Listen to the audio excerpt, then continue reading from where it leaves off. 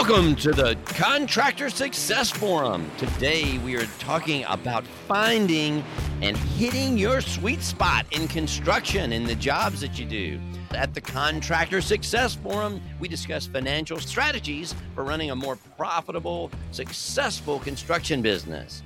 And we have our three long-term construction industry professionals. In one corner, we have Stephen Brown with McDaniel Whitley Bonding and Insurance Company. And in the other corner, we have Wade Carpenter with Carpenter and Company CPAs. And in the other corner, and maybe it's a circle, something, the other guy is Rob Williams, me, your profit strategist with Irongate Entrepreneurial Support Systems. So, guys, what is your sweet spot and how do we find it and hit that thing? What does it mean to hit your sweet spot? We were arguing that before we started recording this thing. What does it mean? We've brought it up lots of times in past podcasts too. Yeah. What is it on a golf club, Stephen? Well, from a golf club, is that spot on the head of your golf club where they call it the sweet spot because when you hit it in that spot, the ball's going to go straightest and furthest. My grandfather used to say it's hitting it between the screws back when the drivers were made out of wood. But that's your sweet spot. Yeah. So wait, what is it in construction, man? Well, I think it definitely means something different to all three of us, as we were discussing before this. But I think there's a lot of ways we can approach it. Rob, you want to kick it off this time? Yeah, we can. I tell you what I love it. We got Profit First, which Profit First actually came out of the Pumpkin Plan book. And the Pumpkin Plan has a lot of contractors in it. Construction is one of the biggest focuses of that program. And then they say it's when three things come together. You have your unique offering that you know how to do. You're unique. You're the best at it. And then it's something else that your top clients like. And so you have your unique offering. People want it. That's another important thing. And then you systematize. You get the three circles together when you can have a systemization of that. So you're the best at it. People, your favorite, not just anybody likes it, but your best clients that you're focused on want what you have, and then you were able to systematize that offering so you can be efficient and keep doing it without running your overhead out of control. So that is my definition of what the sweet spot is. To me, sweet spot is getting bids. Whether you're bidding publicly with bid bonds or whether you're bidding privately, you want to get your jobs. You want to get that sale. But hitting your sweet spot, to me, is when you're putting a number out there that is really hitting your sweet spot as far as the number that you put out and the profit that you think you can make on it. And you're not missing out on bids. So it's a tough spot I to agree hit. with that. I think the way you find that is through these three concentric circles. That's the Pumpkin Plan method. And I also love Jim Collins' hedgehog concept, if I can remember what those are. He says, in finding your hedgehog concept, that thing that you can do real well, you find something that you're passionate about, you're best at it, and it makes business sense. So that builds your unique offering. And when you find those, the result is what you're talking about, Stephen. You get those. That's where you make more money and you can get margins because you're best at it. And you can start building your systems around the good things to get even better at it. That's one thing that we teach. I hope I'm not going too off in a tangent, but I used to do the opposite of what we teach. I would try to be good at everything, all these different things, and try to get good at things that we don't do very often. And my resources were really strung out. So my overhead was really high because I wasn't focusing on that one thing that I did best. I was trying to improve my faults, where seems like 3 or 4 decades later here, the teaching is do what you do best, do more of it, instead of trying to fix our weaknesses. So that's sort of the theme. What is that book? Outliers is where a lot of that came from, the book Outliers, about strengthening your strengths to do more of what you do best. I was trying to strengthen my weaknesses, so I ended up doing a whole lot more of what I wasn't good at. So yeah. I was not in my sweet spot. I hope that wasn't just rambling. No, I talked about it from my perspective. If you're not low bidder, you don't get the bond, and then I don't get paid. Of course, that's sweet for me. But from an accounting standpoint, Wade, what are you seeing that tells you a contractor is hitting their sweet spots. Well, I actually was putting together a course on this, so it's kind of timely, but sometimes the sweet spot is knowing what not to chase. Yes, it's about profitability, but it can't all be about profitability, because I've got another course where we talk about in cash flow that you can have very profitable jobs, but it can wreck your cash flow. So if we get a chance, I'd love to explore that as well, segmenting your jobs and finding the ones that are great.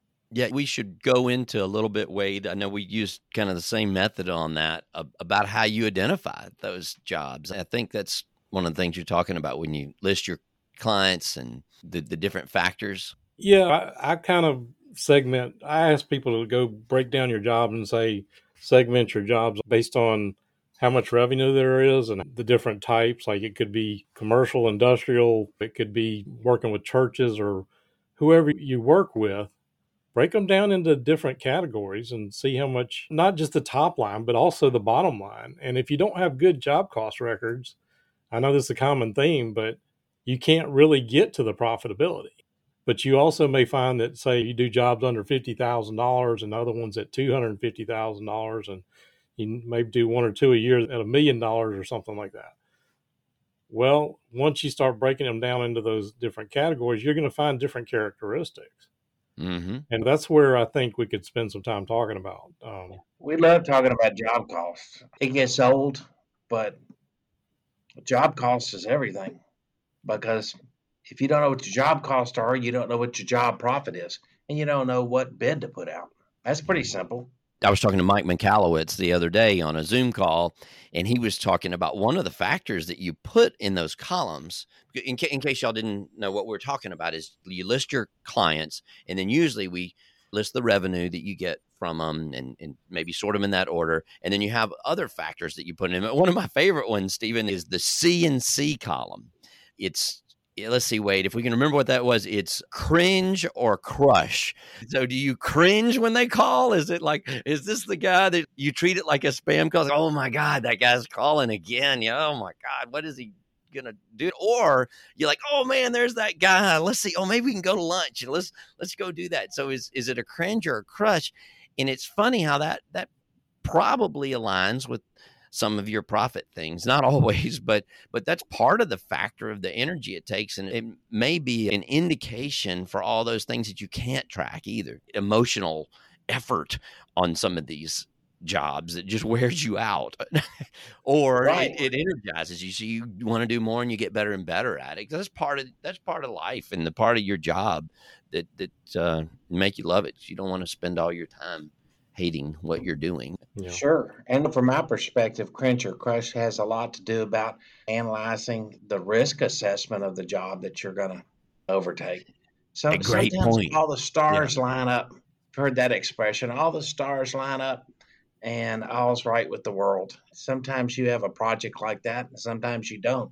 I'll never forget a customer putting in a fiber optic line from Memphis to Little Rock.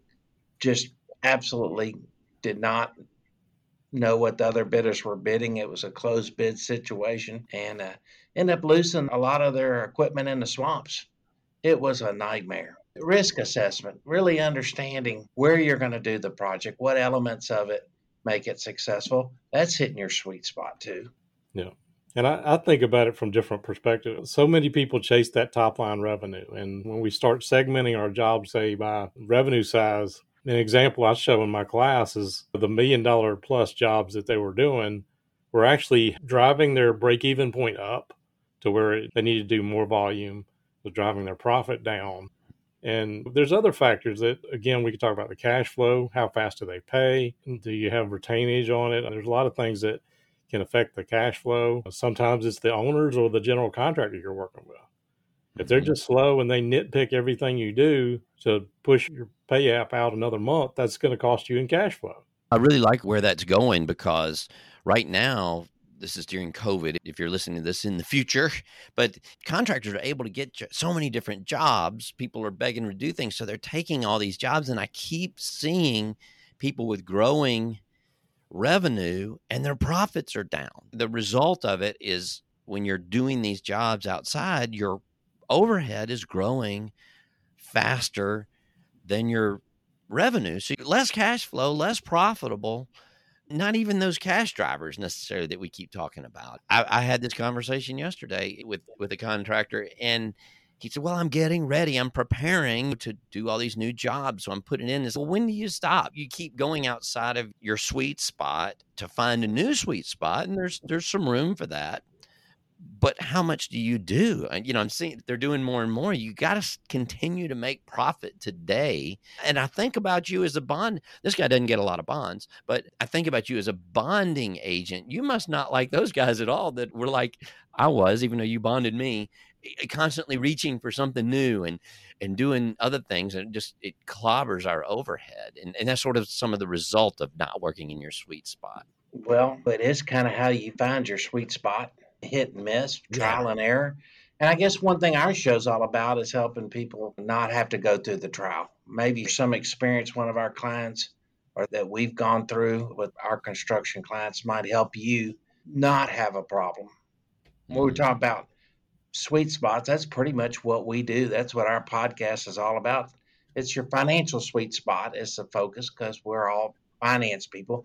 I'm finance and risk assessment. When I talk about risk assessment, we're talking about things that you can insure to minimize your risk. But we're also talking about every single bond underwriter has a story of a job in any category or any trade of construction that went south. And there's some common denominators of those things of why they went south. One question is growth of that. And so I kind of wanted to hit that real quickly. How much do you do of reaching out? Wade and I, we have a method that we teach. Stay within your profit first guidelines when you're looking for those. There's room for that. You get profitable in your sweet spots, in your niches, and then you have room in your profit account to maybe go back and invest in some of that, but you still need to keep those margins. So that's how we judge how much of that to do. And what has happened is contrary to what we were taught. It takes money to make money. But what we've actually found, and we being the industry and the coaching and Jim Collins and a lot of these people, is when you stay within these profitable confines of your numbers, you actually grow faster.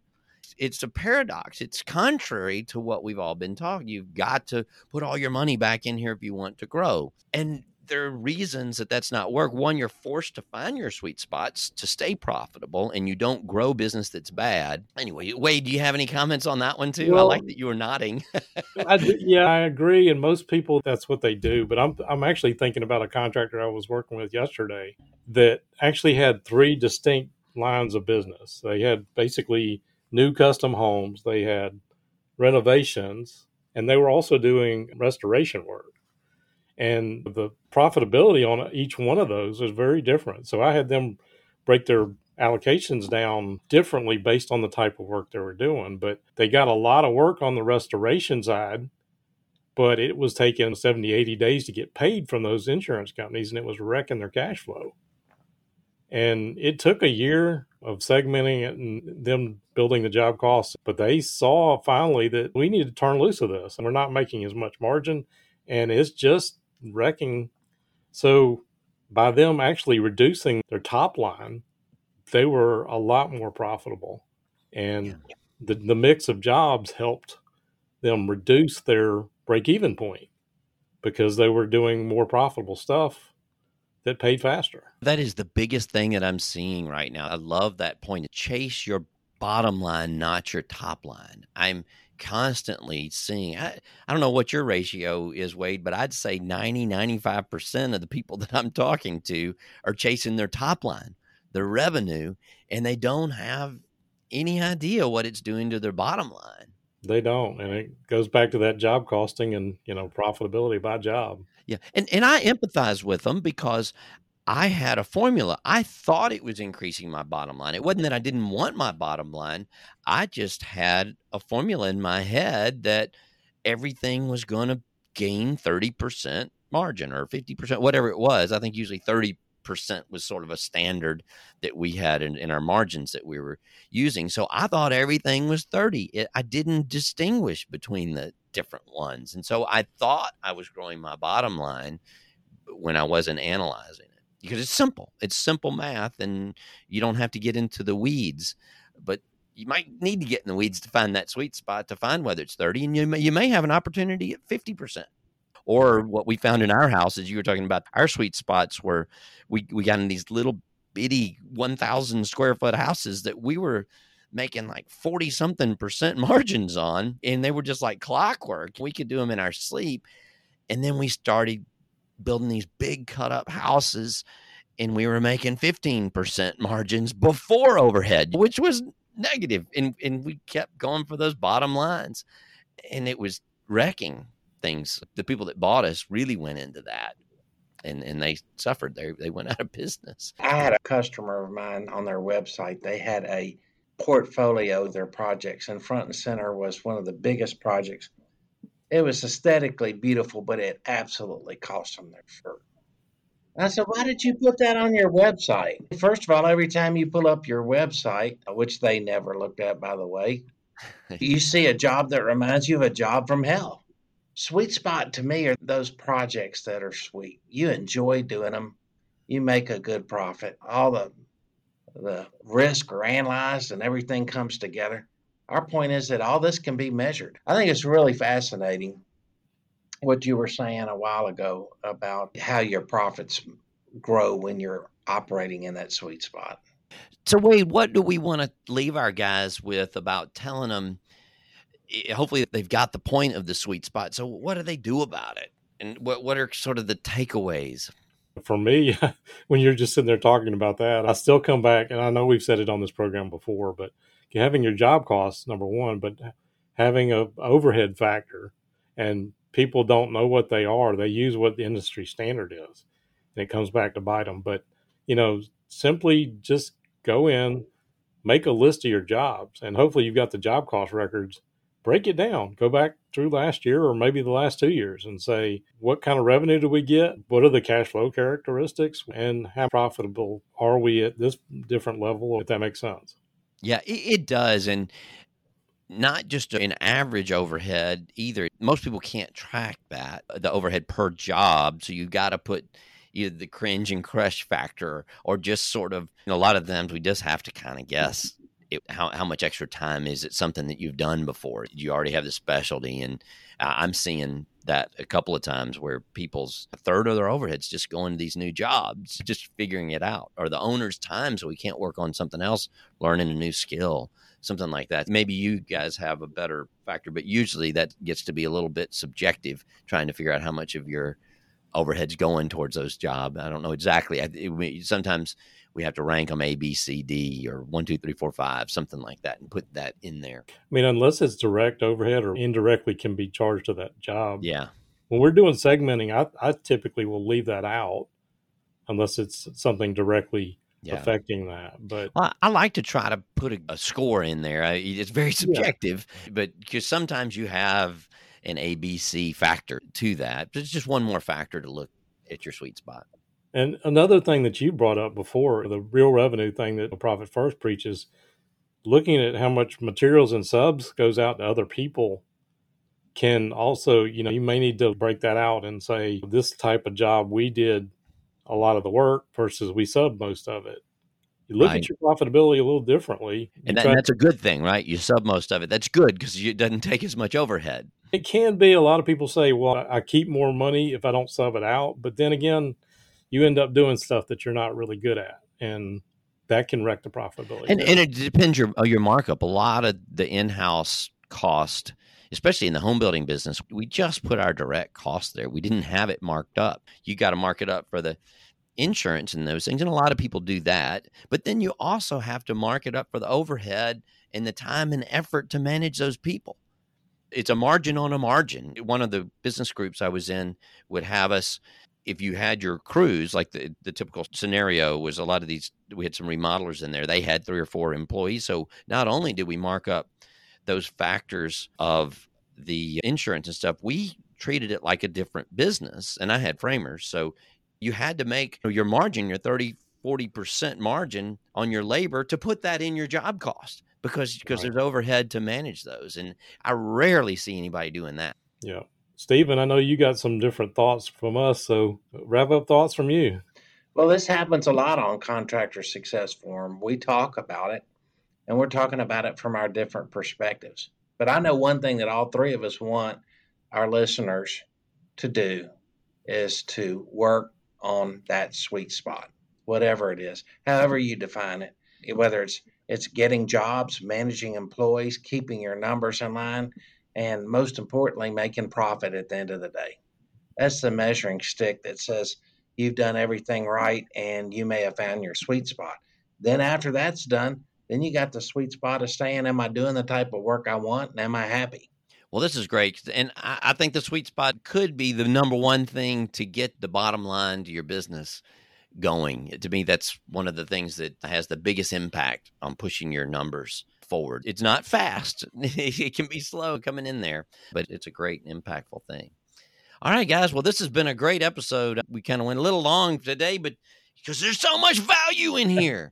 This is a great sweet spot episode. There's a lot of value in it. And all three of us bring a different expertise into how to help you find the sweet spot. And we're here to help you if we can. That's right. So go to the show notes and look us up and go to contractorsuccessforum.com because we are the Contractor Success Forum. Wade Carpenter, Carpenter and Company, CPAs, Stephen Brown, McDaniel Whitley, Bonding and Insurance Agency. And I'm Rob Williams with Iron Gate Entrepreneurial Support Systems. Thanks for listening and tell all your friends to come watch us. Thanks. See y'all.